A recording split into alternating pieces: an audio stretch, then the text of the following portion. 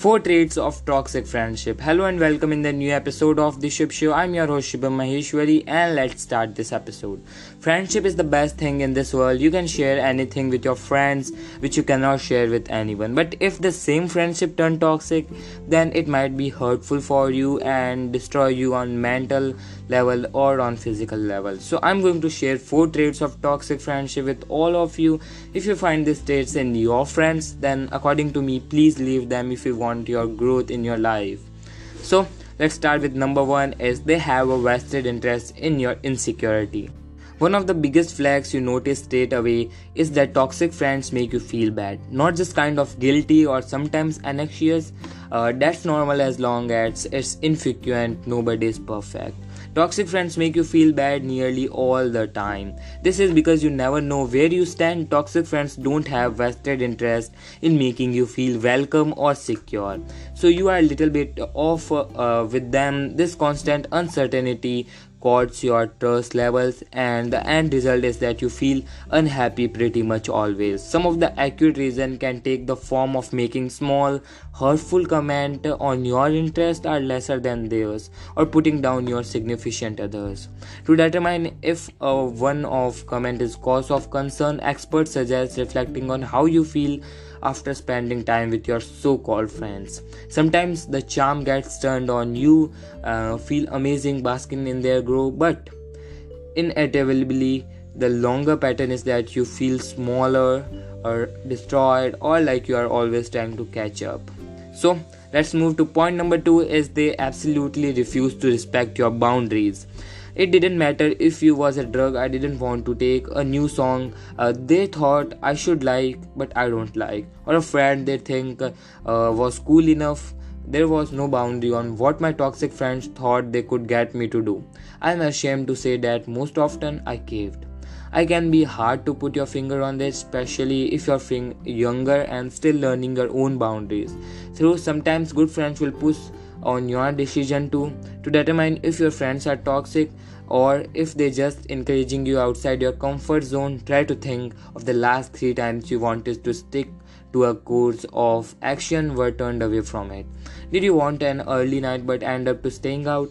Did you enjoy a new cafe but got told it wasn't any good?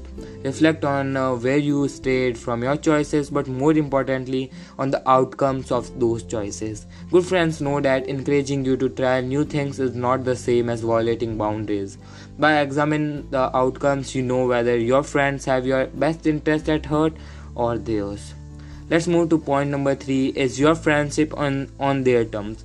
So let's take an example with their story.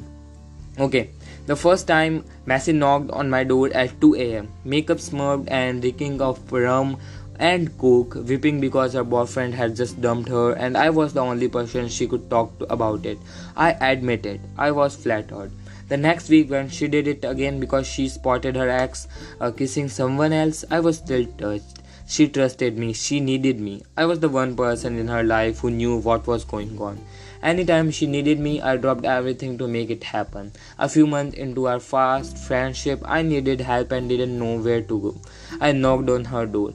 As she so often had on mine, I heard her shoot someone, but no one came to the door. I knocked again, but she stayed quiet.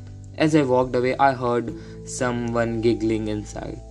It was easy to her to rationalize it the next day when I confronted her about it. She made excuses and I believed them. But the truth should have been obvious for me to see. She only cared about me when it was beneficial to her. Our friendship was not on even footing. People can make mistakes and you can't always be the top priority in your friend's life. But if it happens regularly, if you feel like you are giving more than you are getting, it won't be sustainable in the long run. So the last point is fourth, they encourage your worst trait. Nobody is 100% good all the time and I certainly won't claim that I am good at all time. I gossip, I am judgmental and I can be lazy. There's nothing wrong with an occasional bout of gossip or a split second judgment, but with my cool new friends, They judged me into playing it up with degrees. It was entertaining for them and I wanted to make them happy. I made choices that were badly out of the line with who I thought of myself as a person. I hurt other people's. I disappointed myself. It is difficult to say in yourself. You can all too easily get catched up in the rush of belonging, in being what other people want you to be.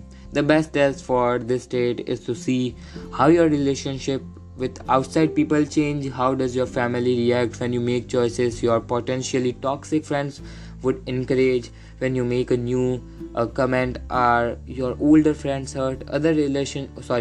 relationship will have a better idea of your true personality and will be excellent litmus test to see if your friends are encouraging your worst states. So this is for today's episode. If you think that these traits you can find in some of your friends, please leave them for your growth. They always destroy you. So thank you for listening this episode. If you want to send any type of inquiry or question or business inquiry to us, you can mail us on teamshubmundara@gmail.com. You can find it on description, or you can follow us on Instagram, The Shub Show. Thank you for listening this episode. Meet you in the next episode of The Shub Show.